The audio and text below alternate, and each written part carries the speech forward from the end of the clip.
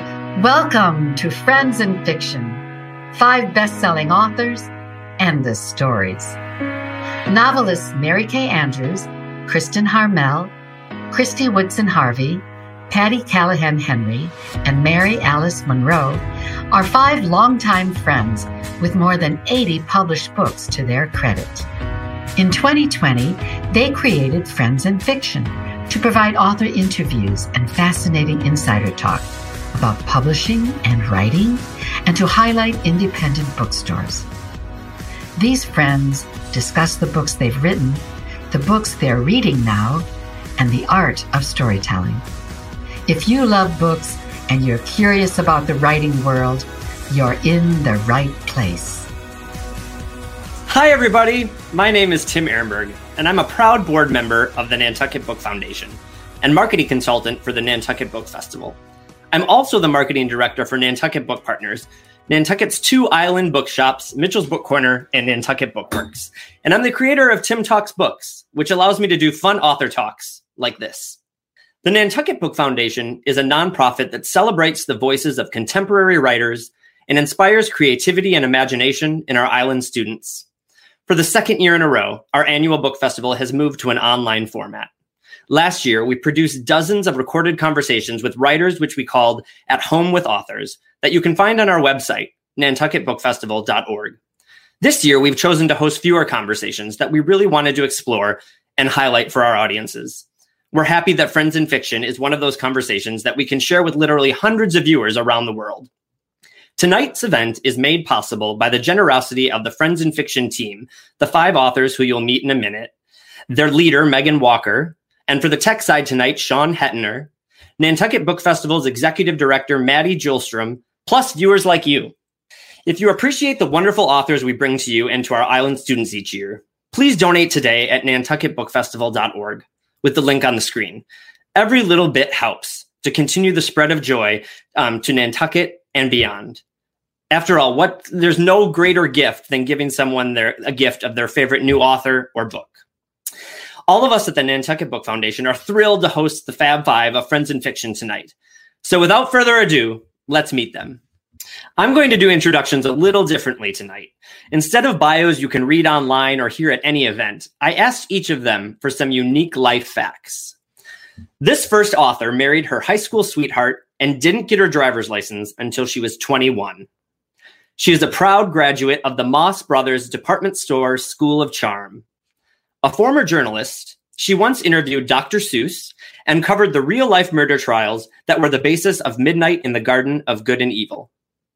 For research for her novels, this author has had herself booked into jail, locked in the trunk of a Cadillac, rode along on a drug bust, learned to fire a shotgun, and explored a hobo camp. Please welcome Mary Kay Andrews. Hey, everybody. So great to be with you tonight. This next author is the daughter of a preacher whose kindergarten teacher wrote on her report card, "Books are very important to her." Her first job was at Wendy's.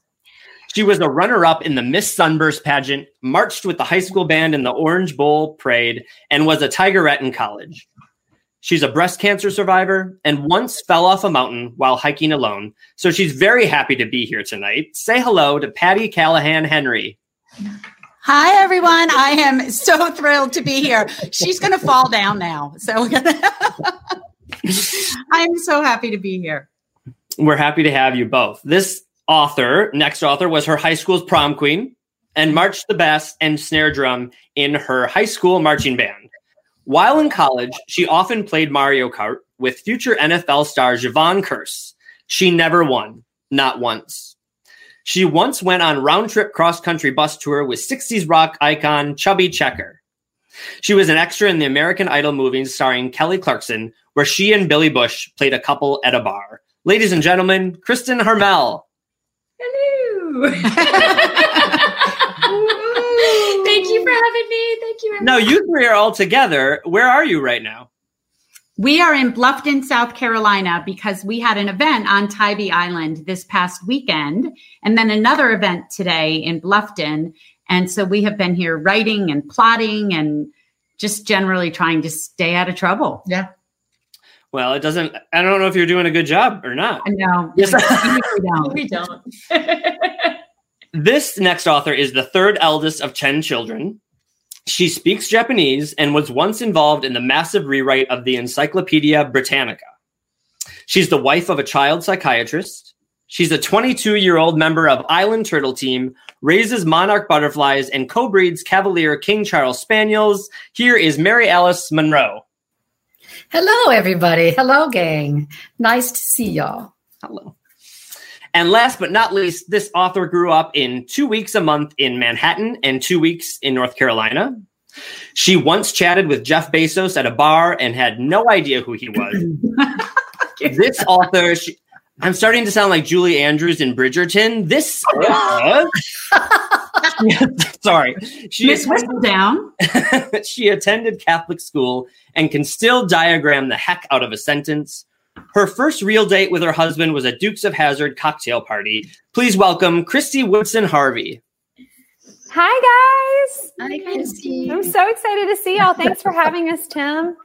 Thank you. This might sound cliche, but I feel like I know we've been planning this event for a while, and with other things with the bookstores, I feel like I know you all and such good friends already. So thank you so much for being a part of the book festival. We feel the same. Thanks for having us. We're thrilled. We've been stalking you for years, Tim. And you noticed us. We noticed us. We would stalk you and you'd be like, he's so cute. Well, one of the very positive things about the pandemic is, I feel, was the Friends in Fiction podcast that you guys created. It's such a joy to see the joy that you're bringing all your fans, and you really brought people together in such a time of separation. And I just wanted to say congratulations to everything you guys did, and so quickly with everything.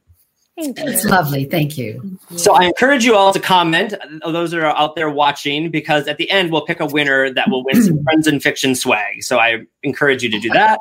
I'm personally such a huge fan of all of you, so thank you for being here with the Nantucket Book Festival. I'm going to start the program with some individual questions about your 2021 books, and I'm going to start with Mary Kay Andrews, whose book, The Newcomer, came out May 4th. Mary Kay Andrews' books always come out about the beginning of May, which is like the first glimpse of summer. And they're always just the perfect package, in my opinion. You just know you're going to get a good story. It's a no-brainer that you're going to pick it up and read it. Mary Kay, I wanted to know, where do you keep coming up with these ideas? And do you start with plot or character first? It varies from book to book. This year, The Newcomers, the idea came from my editor, Jen Enderlin at St. Martin's Press, who called me up and said, I want you to write a fish out of water story. And so that's where the story of Letty and her 4-year-old niece, Maya, came from. But, next year's story came from somewhere totally different. So they come from everywhere. You also, Patty Callahan Henry, you're up next. You discussed in your podcast devoted to your book about how the true story in Surviving Savannah was begging to be told. For those that don't know, Surviving Savannah is about a shipwrecked Pulaski that took place. It's like the Titanic of the South, and being a huge Titanic buff, I had to get my hands on this book. So can you tell us why you feel your story was begging to be told? When I first heard about the story, I was a little iffy about writing it because it was a shipwreck story and it was in 1838 and I knew it would require a lot of research. So when I first was looking into the story and trying to decide whether I wanted to write it, I was doing some research and I was on Google and this headline popped up and it said, Endurance Exploration has discovered the remains of the steamship Pulaski, 100 feet deep, 30 or so miles off the coast of North Carolina. And boom, while they're bringing up the artifacts and the treasure and the candlesticks and the gold and the silver, I'm bringing up the story. And I felt like it was kismet and it wanted to be told. You also discussed the idea of emancipating the past, which I thought was such an interesting point in the book. Can you tell people what that means? So I wish I could claim that phrase, but I interviewed, and it's on my podcast, but also I interviewed her for the book, the woman who helped run a museum in Savannah called the Owens Thomas House. And when I started asking her about 1838 and about how they kept the slave house, for people to tour so they could see the truth about 1838, she used the term emancipating the past, which to her and to me meant telling the story from every angle, not just the mythological legend angle, but all the angles, and emancipating it from this kind of mythology of the South. Mary Alice Monroe, you tackled the COVID-19 pandemic in your novel, The Summer of Lost and Found. I want to know how it was writing a book with the subject of what you were experiencing as you were experiencing it. I just would really love to know your ideas on that. Well, it was the hardest book I ever wrote. I'll start right there. But most of my books are sort of set against either an endangered species or some environmental issue. And in the year of the pandemic, the endangered species was the human being. It was us. So what was the same was when I approach a book with animals, I always keep my eyes and ears open and my mouth shut, and I'm quiet and I observe. But for the Summer of Lost and Found, I had to pretty much observe my life and my children's lives, my grandchildren, the lives of the nation as we're going through this epic moment in history. It's a year like no other. What was different was that I wrote the book in real time. I couldn't plot it out. I was living it and chronicling it day by day by day. And in the end, I have to say, I figured out what it was I wanted to say by the end, and it was hard won. But I think I have to mention here that Kristen came up with it. Kristen Harmel, I know you're there listening. She came up with the title of the book, The Summer of Lost and Found, and it's because I think it's perfect. Thank you, Kristen. But it's because that year of 2020, there was a whole lot lost. But there are some really great moments and memories and self-realizations found. So it was an experience, and I don't think I'll ever write in real time again. Well, I'm glad we got that one at least. Christy Woodson Harvey. On the back of your books, it says, the major voice in Southern fiction. I think that our good friend Ellen wrote that. Yes, thank you, Ellen. What I was wondering is I'm not from the South. I actually have never even visited the South. So I wanted to know. Wait, Tim, you have to comment. I know that's changing. That's changing. Yes, please. What are the components of a Southern novel? I think when I think about Southern novels, the first thing I think of is just that really strong sense of place where the setting almost kind of becomes a character in the story. But I think also one of the reasons that I really like writing about the South, not only because, I grew up here and I know about it, is because of the really distinct differences between different generations. Most of my stories are multi-generational.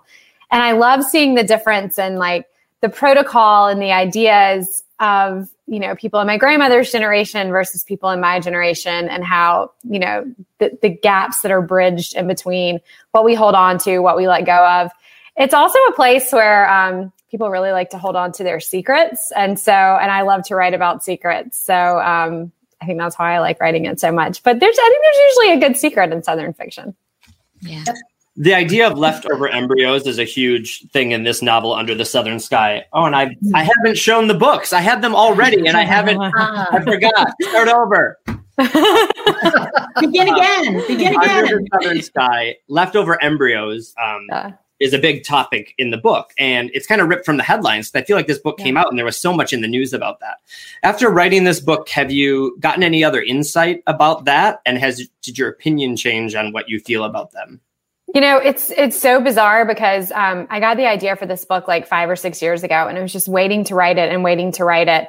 And it was like, as it was coming out, all of these stories just started erupting in the media about these kind of news breaking things about all these embryos. And it felt like a really good time for the book to come out. But I don't know that I even have an opinion, if that makes sense. And I hope that when readers read this book, I didn't want to give them an opinion. I just wanted them to think about, all the different ways that this could kind of go down.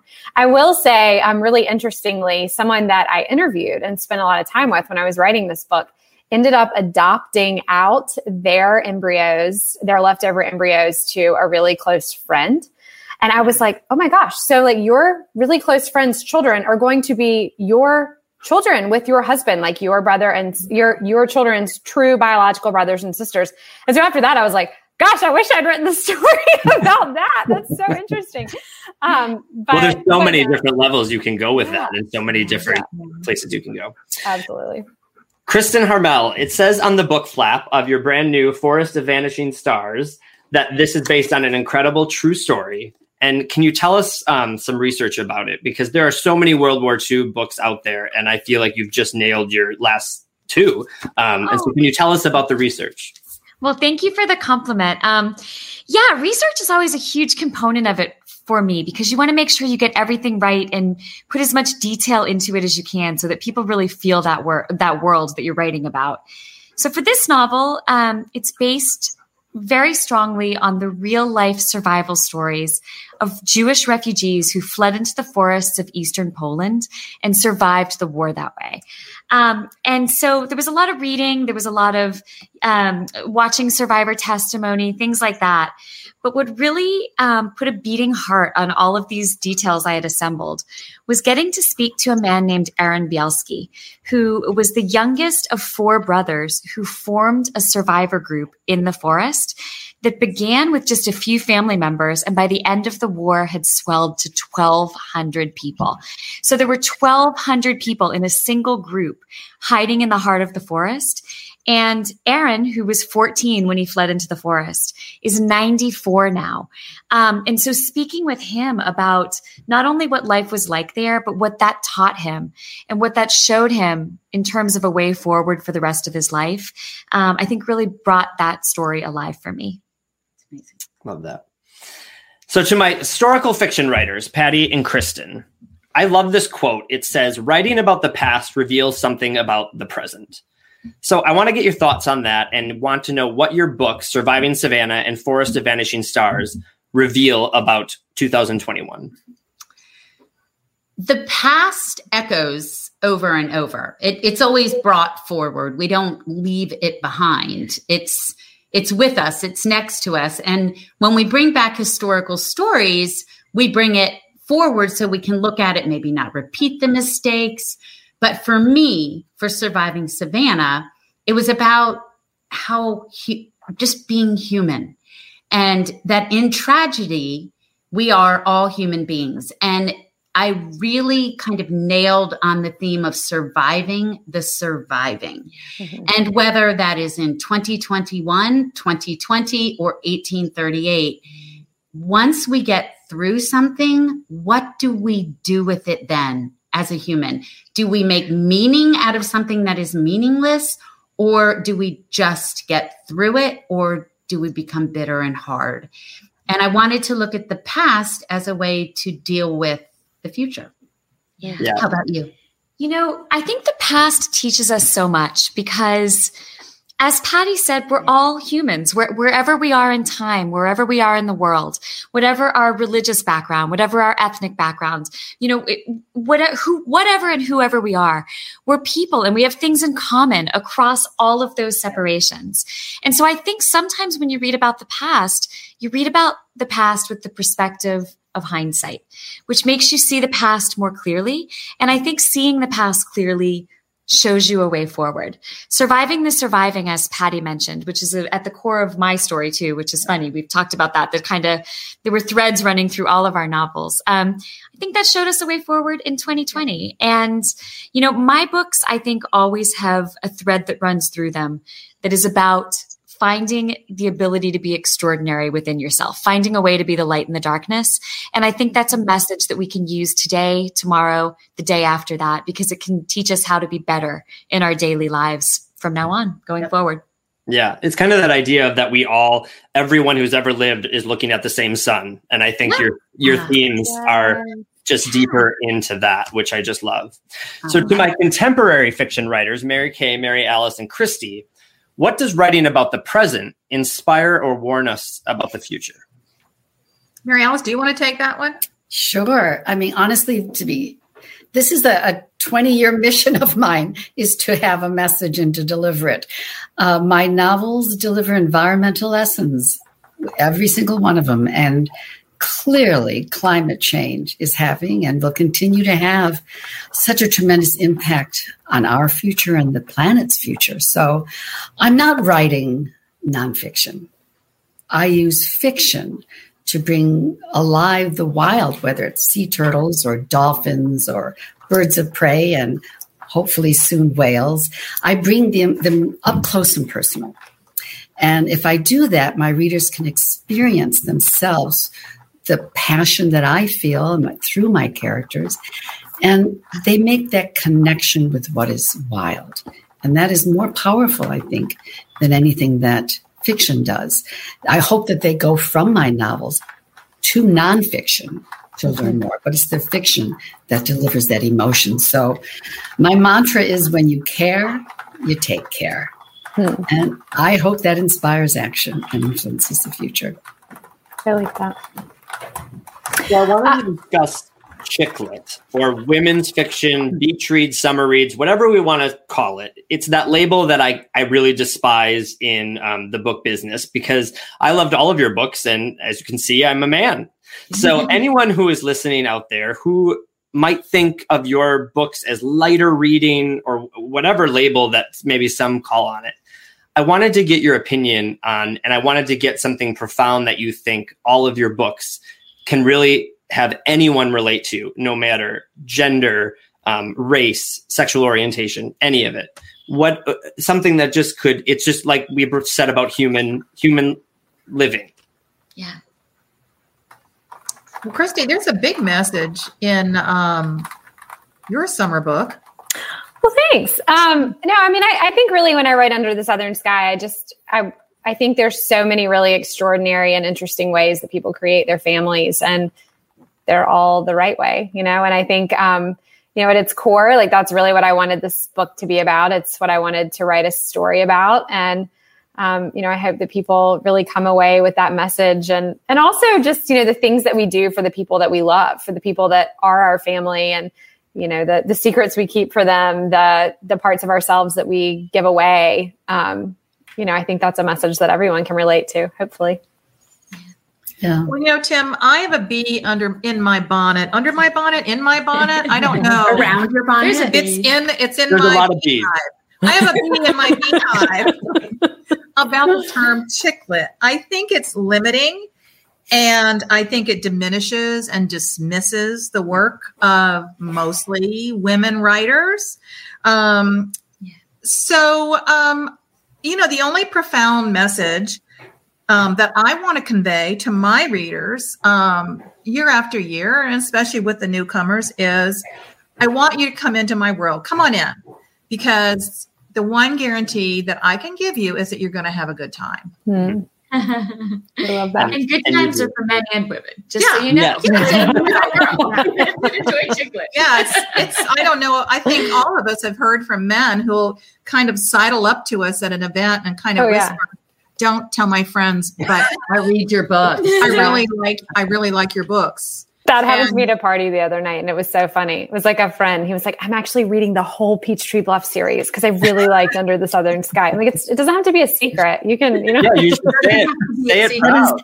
Get in touch with your feminine side. Well, I think like Jodi Picoult was on your Friends in Fiction podcast, and she was talking about how what people really mean by that label is that a woman wrote it, and that is just, it boggles my mind. But yeah. I brought up your Friends in Fiction podcast. That's why we're all here together. Such an amazing feat of like through the pandemic for you guys to do that. It's such a great show. I've watched several of them. You are amazing hosts. It's hilarious. You guys are very, very funny, and you just bring a lot of joy to everyone on Wednesday nights. So I wanted you to maybe go through the group and say your highlight of the last year of that podcast or show. I think for me, we did an interview. I hosted Charlene Harris, who is an old friend. Charlene and I have known each other for over 20 years. And I read her newest book, and then we do a lot of research before we have a guest on. We want to respect our guests and honor them by understanding their work and what they're talking about. And I had read that Charlene was a survivor of sexual assault. And that happens. She has a young character in her book who's raped. And so I did email her ahead of time, and I said, Charlene, you've been pretty out front about this in your social media and in your bios. And I said, would you talk about that during the show? And she said, yeah. And so she talked about the reason she wanted to be upfront about it and be vocal about it is so that it would give other women the courage to say, it's not my fault. I didn't do anything wrong. And to, give other people a voice. So that was for me, a really memorable night. Mm-hmm. Yeah.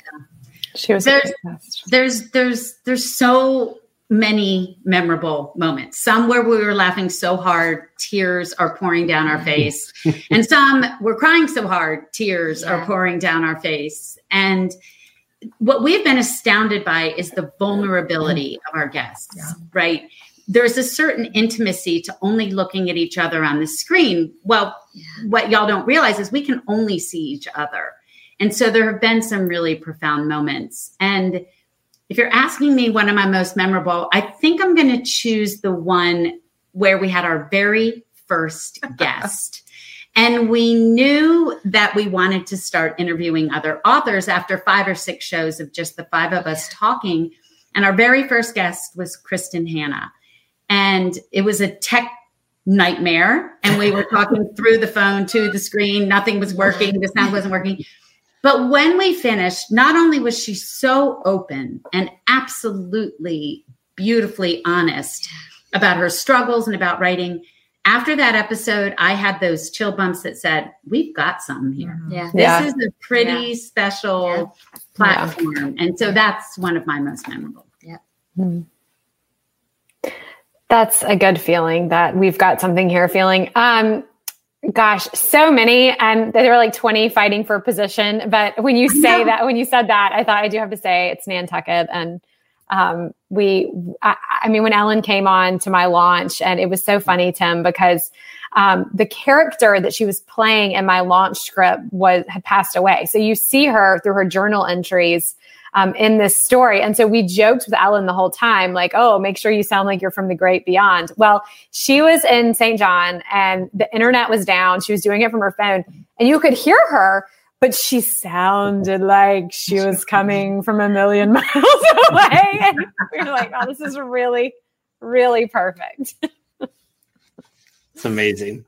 For me, I think one of the things, I'm sorry, Mary Alice, go ahead. Oh, she's muted. You're muted. You're on mute. You're muted, Mary Alice. You're muted. Go ahead, Kristen. Okay, so for me, I'm just at the tail end of about 2 weeks of book tour for The Forest of Vanishing Stars, which is, my first opportunity in a year and a half, really, to get out on the road and see people. And I know this isn't exactly a moment from the show, but it's a moment related to the show because I have been astounded and moved to tears by the number of people. And I know we've all now had this experience because we've all gotten out there and gotten to talk about our books. The number of people who come to our events, who raise their hands when we say, are you a member of Friends in Fiction? And then the people who come up to you afterwards and say that it meant something to them, or it helped them through the pandemic, or it gave them something to look forward to on a Wednesday night. Or that now that the pandemic's over, they hope we continue doing it because they found a place where they feel like they belong. And when they're a part of a family. And every single time someone has said that to them, I look into their eyes and I listen because I never want to forget what that means and how special that is, that we have this community with us. We are so fortunate. They're coming and thanking us, but we're the fortunate ones. And we don't forget that for a second. Yeah, it was amazing. That's so true. It really is. And in that same kind of vein, I was going to say that it's what everyone doesn't see in the green room before the show when Sean is well, first of all, Sean's humor, he has these, oh my gosh, so funny. But it's before the show when the guest first comes in and you have that 15 minutes to a half hour. And after we do our sound checks and we're just talking, you see there's a change, there's a shift that happens where an author who might be nervous or shy or unsure the personalities, we all start talking and liking one another. And by the time the show actually starts and we bring the author back on, she's much more free. And I find, don't you all, that sometimes we get different, more in-depth answers than I've seen in interviews with that same author elsewhere, because it's the nature of the relaxed atmosphere of women talking, friends and men and women talking.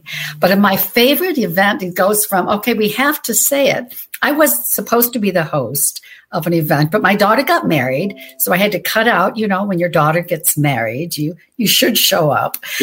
And it was, oh my gosh, Karen Slaughter. And no one was quite prepared for her humor. She is a hoot. We should have known when she appeared with a pirate hat on her head, with a parrot on her shoulder. That was our first clue. But the conversation was just so funny. And I only got to see it as a viewer afterwards. And I could see, I think it was her comments and the expressions of Patty and Kristen and Christy. It was just sort of an open mouth deadpan. What? What do we do? What did she just say? What happened now? Are we talking about pirates and parrot healthcare? Yeah. Well, she probably kept you on your toes. That's for sure. For a minute, it would be like, wait, is she serious? Like, is this real? Is this like a real thing that we're talking about? Or it was hilarious. She was amazing. It was, and a few F-bombs too. So it was great. And I had some emails about that. You can go to our website, friendsandfiction.com, y'all, and take a look. Yeah, I missed that one, so I will definitely be first F-bomb. But we're gonna have Karen on again in August. Yeah, she's coming. What'll happen? Yeah, we don't know what costume drama will be enacted. We might have to tape it in August. We should turn the tables on her. We should show up in weird costumes. Genius. Done. I have a pirate costume, by the way. Well, congratulations again about Friends in Fiction. Truly, it's such an amazing place for so many readers and writers. So now we're going to move on to the next part of the program, which is always my favorite thing to do with authors. It's the lightning round.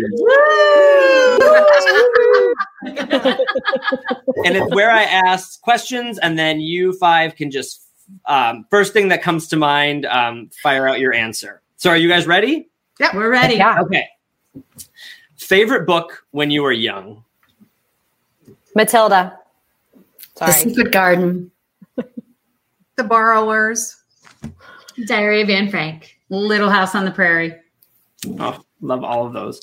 Yeah. Favorite book so far this year? You know mine, Tim. I bet you can guess. We begin at the end. Yep. I think mine is The Sweeney Sisters by Leanne Dolan. Yep. A quiet book, Trouble the Water by Rebecca Dwight Bruff. We had her on our podcast. Yeah, she's great. That was a good one. The Women of Chateau Lafayette by Stephanie Dre. I think it was very, I just finished it, so maybe it's why it's on my mind, but I loved Malibu Rising, Taylor Jenkins Reid. Ooh, I'm listening to it on audiobook now. I'm so good. An hour from the end. It is really good. So good. And she'll be on the show. Yeah, she's on the show. Yes, August 11th. Yeah. 3 weeks. Yeah. For the rest of your life, you only get one book you can read over and over and over again. What is it? It's an easy answer for me. I've been reading it every year. It's The Shell Seekers by Rosamund Pilcher. Oh, wow. So interesting. Yeah. Mine's A Tree Grows in Brooklyn, Betty Smith. No, that's good. They've heard me say that. It's my favorite. I love it. I could have guessed. I think mine is I Feel Bad About My Neck by Nora Ephron. Yes! They apply to everything. Yes, and she's hilarious. I could keep reading this. Yeah. How about you? I think Rebecca.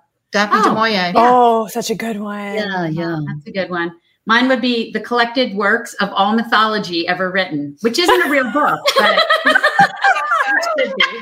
Oh, thanks. Every night you read that before you I just cheated. You cheated. I cheated. You're out.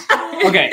So Friends in Fiction are having a dinner party, and it's a party of 11 because obviously I will be coming. Each of you can invite one person, living or dead. Who are they?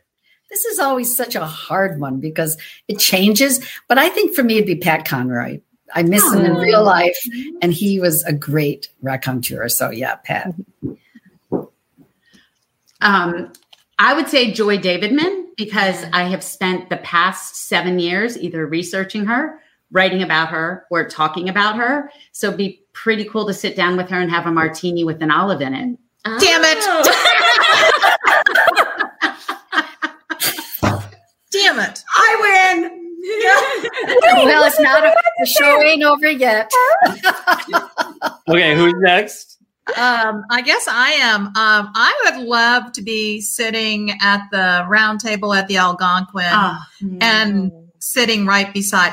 Then I would invite Dorothy Parker, and she definitely puts a twist in my martini. I think her and Joy would be best friends. Yeah, I bet we would. Okay, so I would invite Jesus if I could, because why would you not invite Jesus to your dinner party, right? Yeah. Like, I would imagine there's a lot he has to say. Yeah. But if he said no, I would probably ask Ernest Hemingway because I feel like the stories would be amazing. He would bring the best booze. Probably and some fish. He'd probably bring which would be right up your alley. Is his favorite champagne. Supposedly. Yes. And, he might spend a lot of dinner insulting us, but at least he would do it eloquently and in memorable, succinctly and brutally. It would pass quickly, and we would marvel at the beauty of the insults. So it would be all right. How about you, Christy? This might not be interesting for everyone else, but I would invite my great-grandmother because I never got to meet her. And she was a fascinating character who I will be writing about one day. So y'all will get to learn about her too, but who just did some really extraordinary things for the time in which she lived. And I would love to meet her. I love that. Wow, that's going to be a crazy dinner party. Right? I feel like she would be all about meeting Jesus. Yes. Yeah, well, Jesus. I hope she's met Jesus. True. I hope so too. Okay, favorite literary quote. Who's doing the seating plan for that dinner, Tim? I'll put it together. Okay. Thank you, Tim. Thank you. Wait, who's doing the menu? Will there be some olive tapenade? Yes, we will make sure to have that in there for you. All of us are going to be part of that party. No. So, favorite literary quote. We were together talking about that, and I came up with this quote, and there are so many variations of it, but the one I like the best is from Red Smith, who, like me, is a former journalist. Well, he's a dead journalist now, but he said, "Has he met Jesus?" One hopes. One only hopes. He was a sports writer, so maybe not. I don't know. Red Smith said, "Writing is easy. You just sit down at a typewriter and open a vein." I love that. Yeah. That's a classic. Go ahead. Yeah. I do not have a favorite literary quote because I just pause and appreciate when something strikes me a certain way. So I'm going to tell you the last line that struck me. It was in the book Razorblade Tears, which I listened to on audiobook, and I spit out what I was drinking and rewound it. It says, it's someone describing a woman driving up behind him. Ike spied a silver BMW in the rearview mirror, driven by a woman with the most severe I want to speak with the manager haircut he'd ever seen. She zipped by them doing at least 30 miles per hour, like she had some Dalmatians in the trunk that she needed to make into a coat. And I thought, that is the best description of a woman I've ever heard in my entire life. So that's S.A. Cosby, Razorblade Tears, and he'll be a guest on our podcast. It's such a good book. Such a good book. It is. I have this on my bulletin board at home. It's one of my favorite quotes. It's by a poet and philosopher named David White. And it says, I'm going to read it because otherwise I'll mess it up. What would it be like to start a conversation with myself that my future self would thank me for? What would it be like to become the saintly ancestor of my future happiness? The idea of being ancestor of my own happiness when I'm trying to make a decision is really fascinating to me. Yeah. If we just put Dalmatians in the trunk, it would have been. Then it would have been a better quote. It would have been better, but mine's actually, I didn't know what I was going to say for this. And then I was walking on the beach today and it just popped into my head and I was like, duh, the world is hers for the reading. Oh, I love that. Oh, that's a great one. I love that. Well, mine is one that I actually just found while I was writing The Summer Lost and Found, and it's pretty obvious why it struck home. And it's by Thoreau, and it says, "You must live in the present. Launch yourself on every wave. Find your eternity in each moment. There is no other life but this. I love that.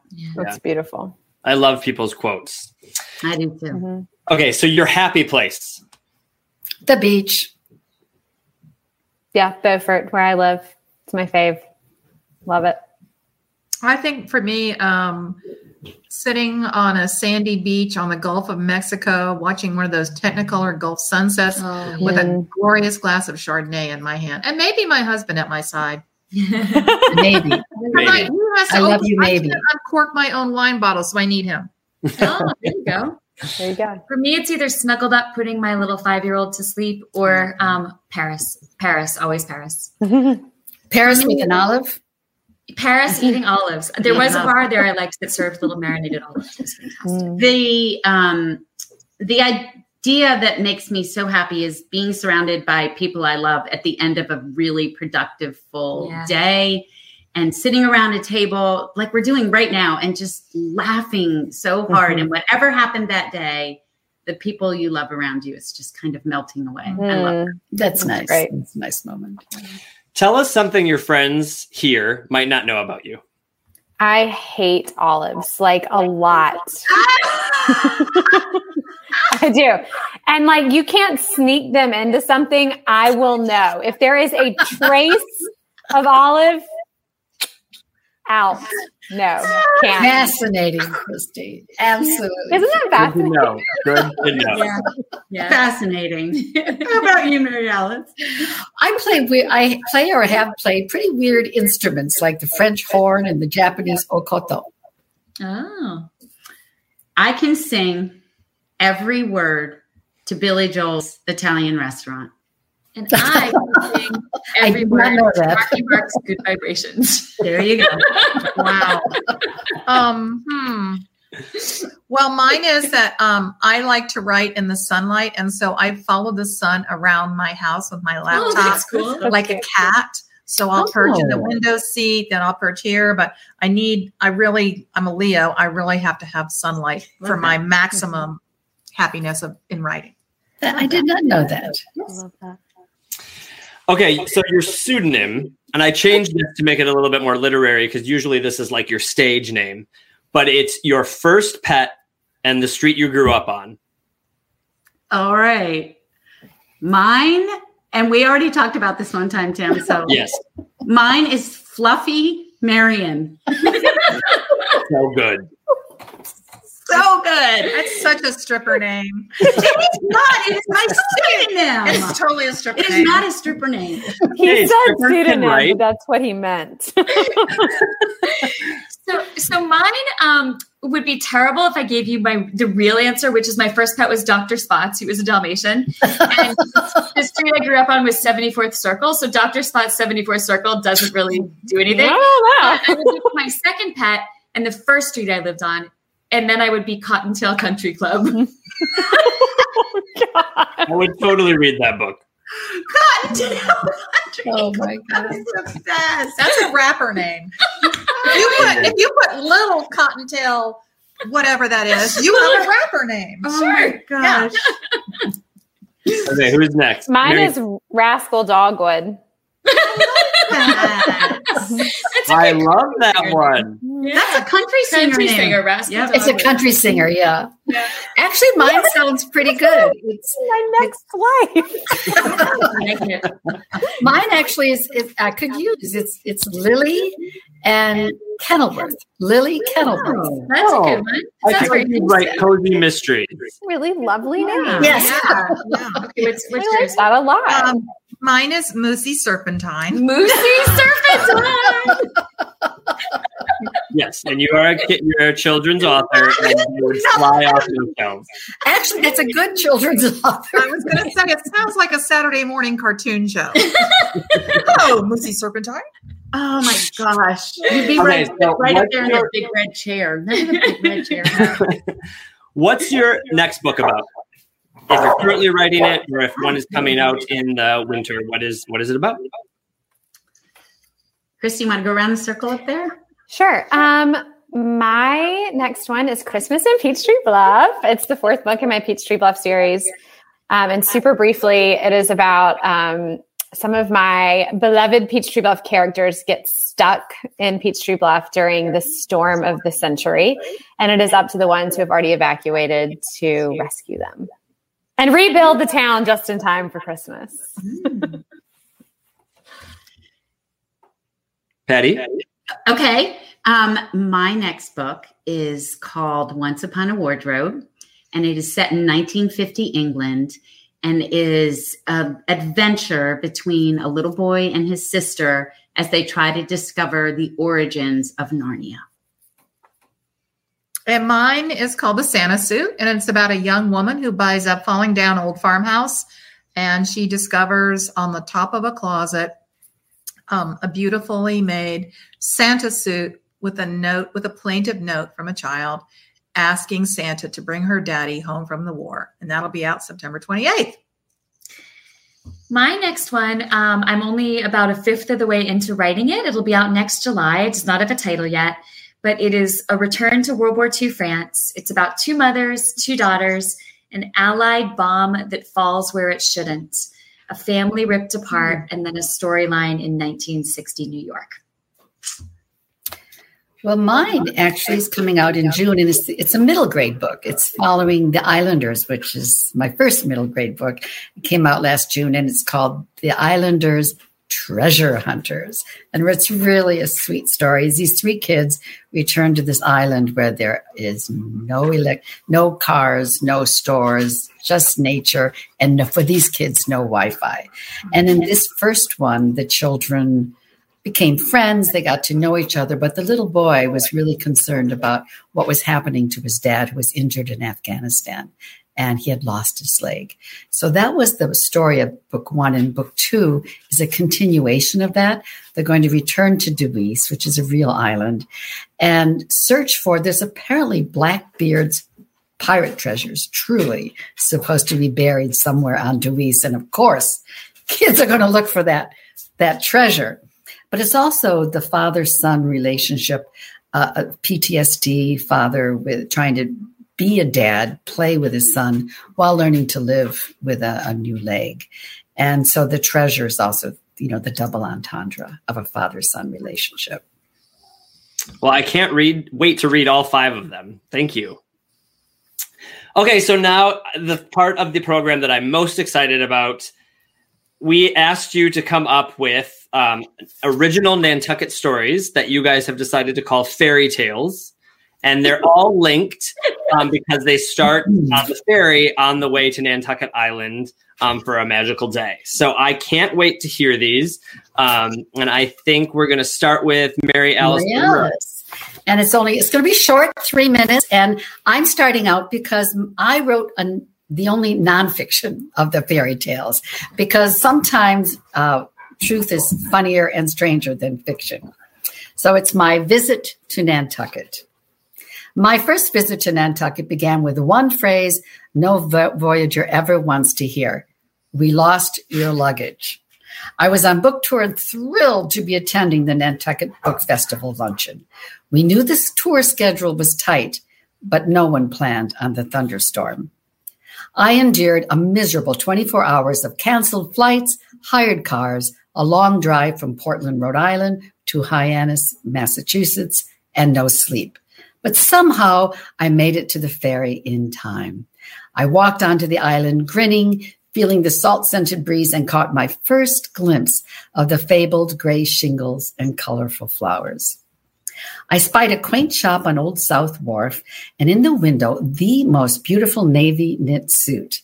It screamed Nantucket. Remember, I was wearing the same clothes for 24 hours. So I made a beeline for Peter England, and Carrie England exclaimed the suit fit like it was made for me. I laughed and thought, yeah, and it's clean. It was also the most expensive suit I've ever purchased, and it was worth every penny. I felt confident and excited when I walked into the beautiful Nantucket Yacht Club for a luncheon with Nantucket Book Festival. A dark-haired, lovely woman with a gracious smile walked up and introduced herself as Nancy Thayer. Of course, I knew this iconic author of Nantucket. I'd read all her books, loved her writing style, so it didn't surprise me that we became fast friends. The luncheon was a great success. Nancy and I could have talked for hours. Still, afterwards, we got word from the airlines that my luggage was still missing. Nancy took me under her wing. "Let's go shopping," she said. Oh, the streets of Nantucket. A shopper's paradise.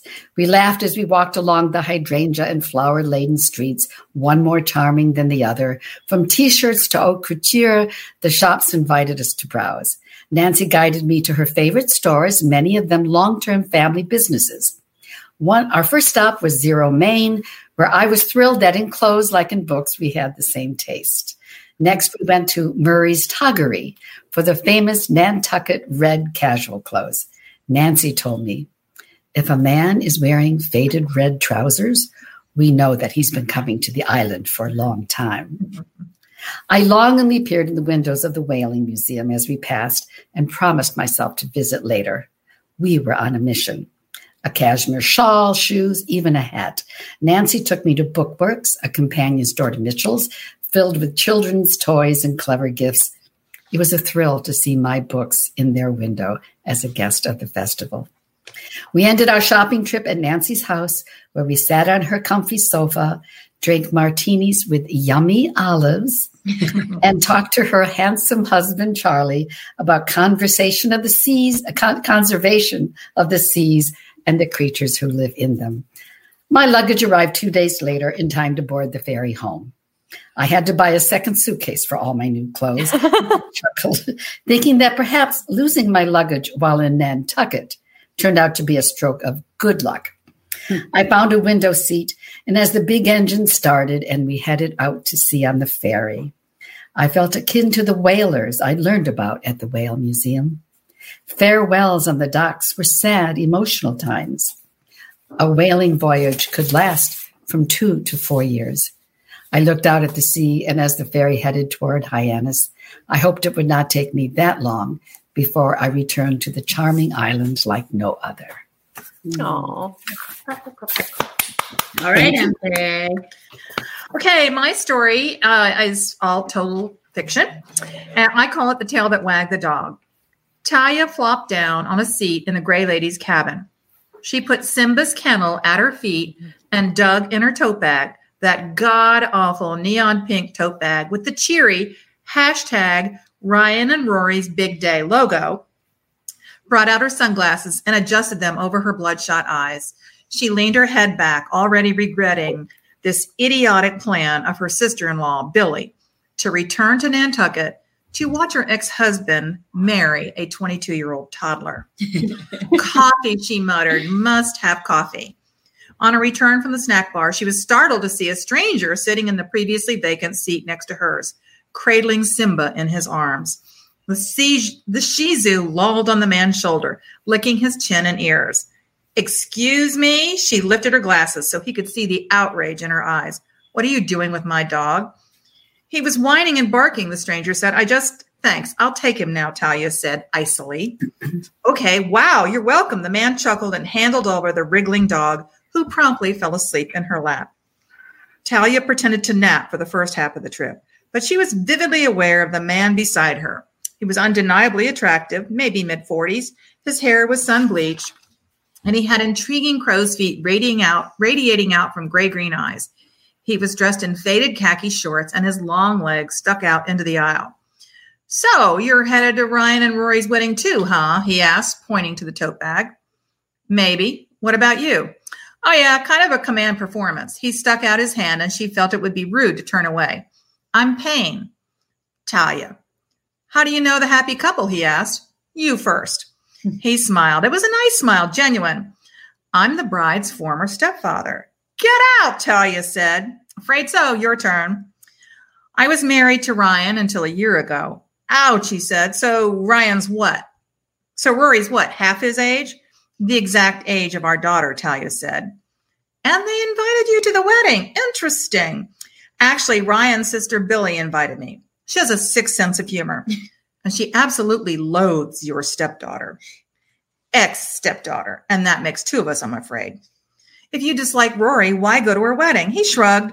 Her new stepfather is my brother Patrick. I haven't seen him in a while. Talia raised one eyebrow. Your brother married your ex? Isn't that cozy? Lori likes cozy. And now she won't have to throw out all those monogrammed towels we got as wedding gifts. No hard feelings, right? Anyway, they booked me a room at the White Elephant, so here I am. Now Talia raised another eyebrow. As it happens, I'm staying at the White Elephant too. You still haven't told me why you're actually going to this wedding. Won't it be awkward? I certainly hope so, she said.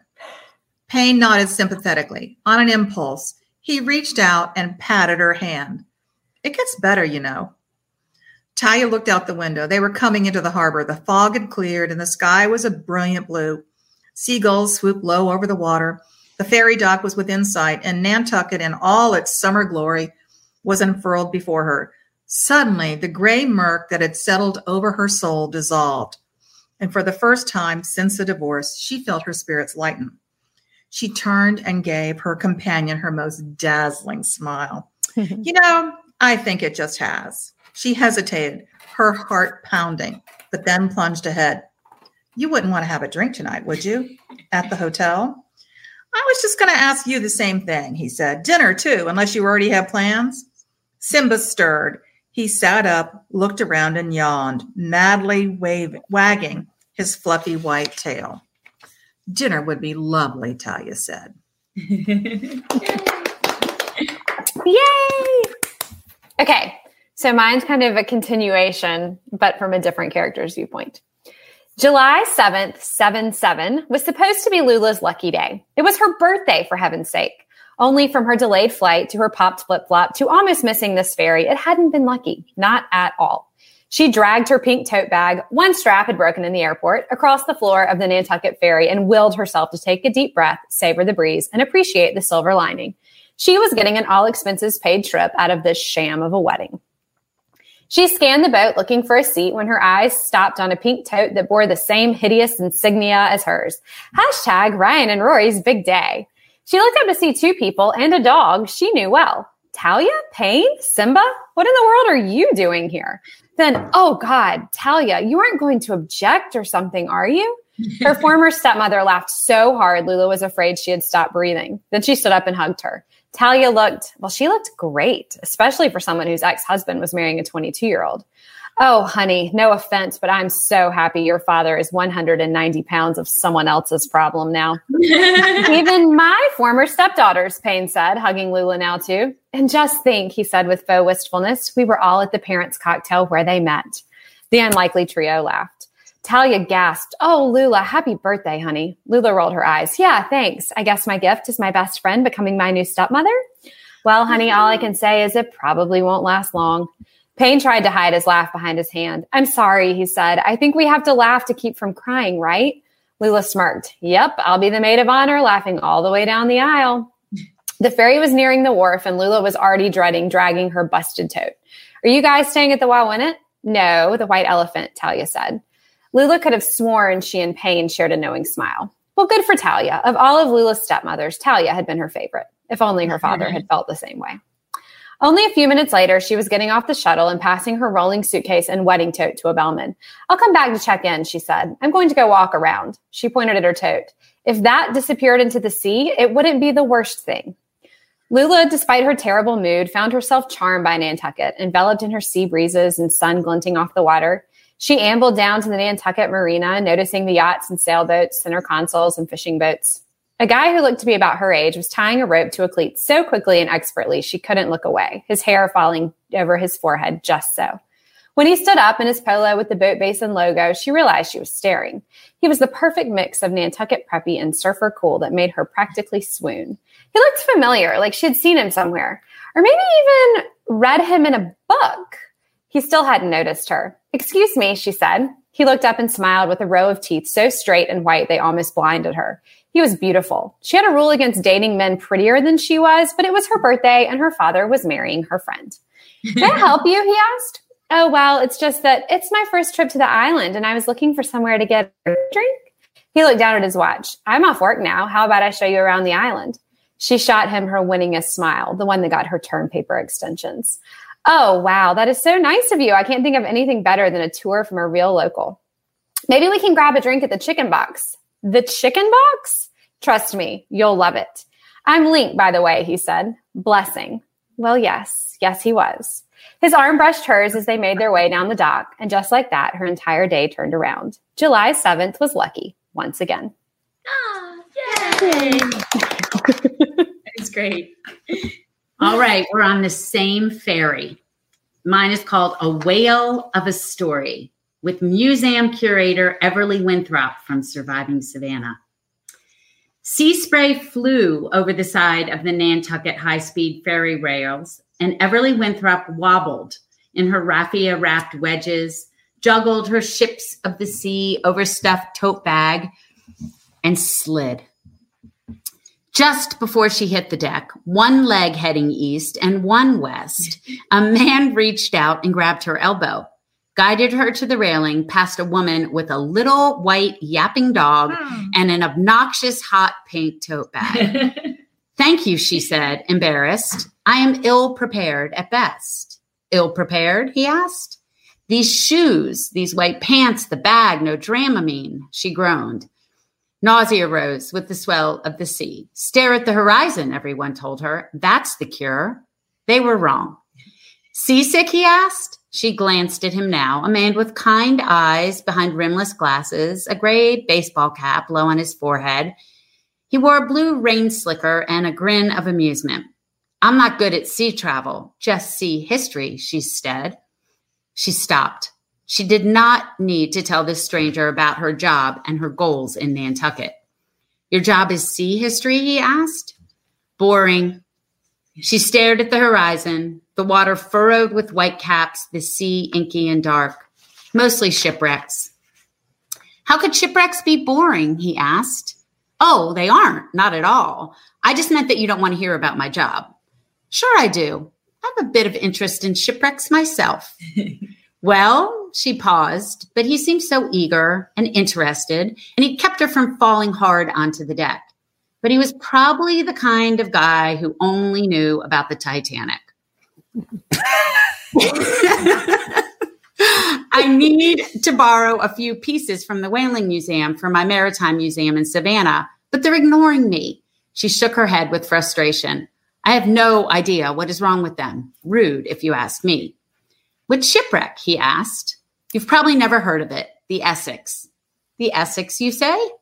A whaling ship, she said. It was the inspiration behind Moby Dick. It took 3 months, 3 entire months to find any survivors. And there she went, as she tended to do when talking about history, on and on and on about a shipwreck and a whale and survivors and the tragedy of it all. The poor man's eyes glazed over. Nantucket came into view. Linen white clouds spread over gray shingled houses huddled together facing the sea. Seagulls sky dancing. They were both silent as the ferry eased into the wharf and came to a stop, a horn offering a loud howl of arrival. As he took his lead, she was embarrassed of her nonstop shipwreck chatter. It was lovely meeting you, he said, and paused for her name. Everly, she said. I hope you get what you came for on this little gray lady on the sea. He walked away before she could ask his name. The Whaling Museum sat like a brick jewel in the middle of town. Everly walked through the front door with an air of assurance. She could not fail. She headed straight for the Overlook Gallery, where the Essex exhibit lived with its oil paintings, ship models, and etchings. A huge poster dominated the left wall, advertising a book about the disaster. In the heart of the sea, the tragedy of the whale ship Essex by Nathaniel Philbrick. A man stood in front of the ship model, and Everly eased her way around him, grabbing her camera from her bag. He turned, the man from the ferry, his blue rain slicker draped over his arm, his baseball cap gone, and his smile the same. Hello, Everly. She paused. What was he doing here? I'm Nat Philbrick, author of In the Heart of the sea, she said, red heat rising to her hairline. I hear you'd like to borrow some of these artifacts for a museum display. Oh, you heard that somewhere? Did you? She asked. He laughed, and together they turned to stare at the lone piece of twine that survived the Essex disaster, an emblem of Nantucket history. Oh, good. Yay! That's awesome. Okay. Mine stars Annie, who was the 12-year-old daughter in The Sweetness of Forgetting, my 2012 book, which, so now she's in her early 20s. And that book took place partially on Cape Cod. And now her mother has opened another bakery on Nantucket. So the wind whipped Annie's hair as the ferry steamed across Nantucket Sound toward the wharf. She closed her eyes and breathed in. The ferry pulled slowly into Nantucket, and Annie followed the crowd off the boat. As she hurried up Broad Street, she found herself slowing to a stop and lingering in front of the tantalizing windows of Nantucket Bookworks, her favorite place on the island, one of the home stores of authors such as Nathaniel Philbrick, Nancy Thayer, and Annie's personal favorite, Ellen Hildebrand.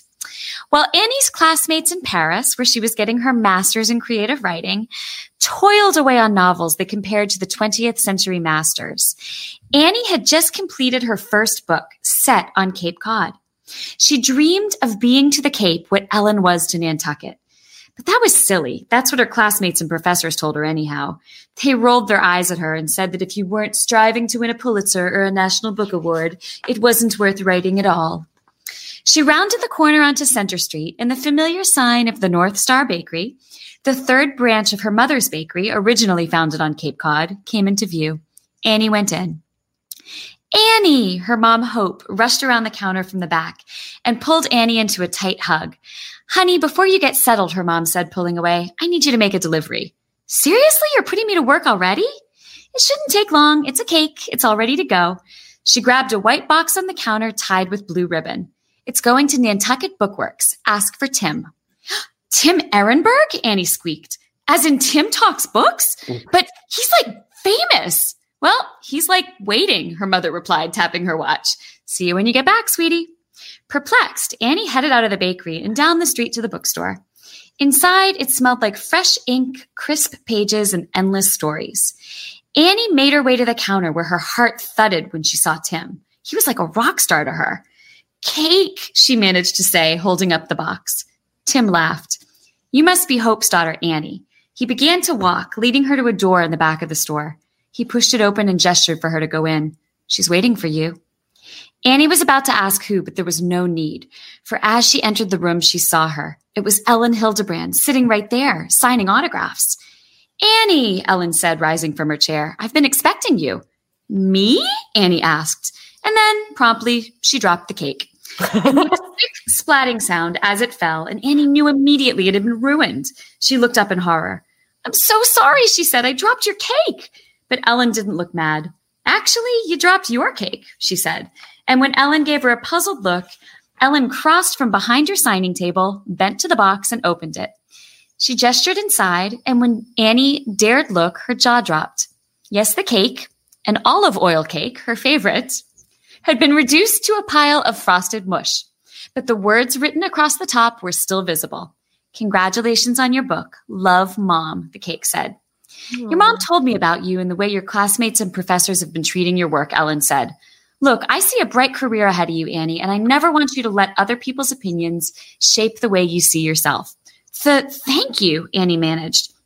Well, don't just stand there, Ellen said. Grab a fork. She pulled two out of her pocket, handed one over, and winked. Okay, Annie, tell me about this book of yours. Slowly, hesitantly, Annie began, her heart lifting as Ellen ate cake and nodded along, asking questions here and there. Maybe one day, Annie would be the one in this back room signing books, making a young writer feel inspired. Maybe one day Tim would be posting about Annie's books. But today, this was enough. Today, this was everything. Today, she could see a future stretching before her, beautiful and bright as a Nantucket afternoon. Yay! Those were amazing. I think you said your publishing houses were on this call. So do we have some book deals? Because I would like to continue reading them. I really want MKA to write a book about tell you about that. Oh, that was fun. So much fun. Thank you for taking the time to do that. I feel like since we still weren't able to get you guys to Nantucket, this was a way to have that within this virtual event. So thank you for writing those. It was a fun challenge. Yeah. It was fun. Yeah. It was really fun. Really fun. So, Kristen, I wanted to hand it over to you. And so let me just say a couple words about Friends and Fiction. I know a lot of you here tonight are with us already on Friends and Fiction, but those of you who aren't, we really hope you'll join us. It's a community for book lovers. And if you love stories and you're interested in the writing world, and you find us there, you will have come to the right place, as we say in our opening. We have a great schedule coming up. Tomorrow night, we are hosting Vanessa Riley. We have Christina Baker-Klein the week after. And our fall schedule over the next month or two includes Karen Slaughter, Emily Henry, Taylor Jenkins Reid, and lots of other amazing special guests. It's a great place to be. You can interact with other book lovers. And we really do strive to put on the best live show we can every Wednesday night at 7, and to send you podcasts as well that can entertain you in the meantime. So we hope you'll join us, Friends and Fiction. You can find us on Facebook, and we are also on YouTube and wherever you can find your podcasts. Thank you. So one other thing we wanted to tell you about is that Mary Kay Andrews and Christy Woodson Harvey and I all have books coming out in September and October. You heard us talk about them earlier in the show. And we partnered with Nantucket Book Partners and with Tim for what we are calling a Winter Wonderland subscription. You can get all 3 books when you subscribe to this package. And not only will you receive signed first editions of each book right when they come out, but also a Friends and Fiction mug. Friends and Fiction mug. It's a long night. Friends It's like this, but you put liquids in. and it's got a handle, and it's a Friends and Fiction mug. But also some really exclusive content that we've made only for Tim and the book partners and this package. It includes a video we all took together to talk about the secrets behind this book. And you get a QR code to watch it. You get a book club kit made just for this subscription box. And we're really excited about it. So if you go to the Nantucket Book Partners website, you will find it right there. And I want to thank all 3 of you so much, because in this day and age, to help an independent bookstore like that, we appreciate it, because it's all about finding the things that people can't find anywhere else. And this is truly something that's that you can't get anywhere else. And we really appreciate you coming to us with this idea and doing it. We can't thank you enough. Well, supporting independent booksellers has been a part of our mission from the very beginning. So every week we partner with a different independent bookstore and ask our viewers to order books through them. And they do, which is always great news. Yes. And I want to announce our giveaway winner. Is that good? It's a good time? Yeah. So our winner is Janet Catlett. I think I'm saying that right, from Noblesville, Indiana. So congratulations, Janet. Congratulations. And we'll get your tote bag right out to you. Congratulations. Yay. Yay. I want to thank our audience tonight whose support makes the Nantucket Book Festival's programming possible, whether online or in person. You can follow us on social media at Nantucket Book Festival. And Nantucket Book Festival is happy to be hosting a few in-person events on Nantucket in August and September. And so we're really looking forward to welcoming back live audiences to our 10th anniversary Nantucket Book Festival, June 16th through the 19th, 2022. If you like tonight's event and want to support our Nantucket Book Festival endeavors, please consider a donation. Like I said, any amount helps us to continue our efforts to spread the joy of reading to Nantucket and beyond. Visit nantucketbookfestival.org for more information. Ladies, thank you so much for joining me tonight. I had so much fun. I hope all you viewers had fun. Sorry, we went a little over, but I think it was worth it. And I just, like I said, such a big fan of all of you. And thank you for being here at the Nantucket Book Festival. Thank you. It was wonderful. It was so fun. Thank you. Happy reading, everyone. Bye. Thank you for tuning in. Join us every week on Facebook or YouTube, where our live show airs every Wednesday night at 7 p.m. Eastern Time. And please subscribe to our podcast and follow us on Instagram. We're so glad you're here.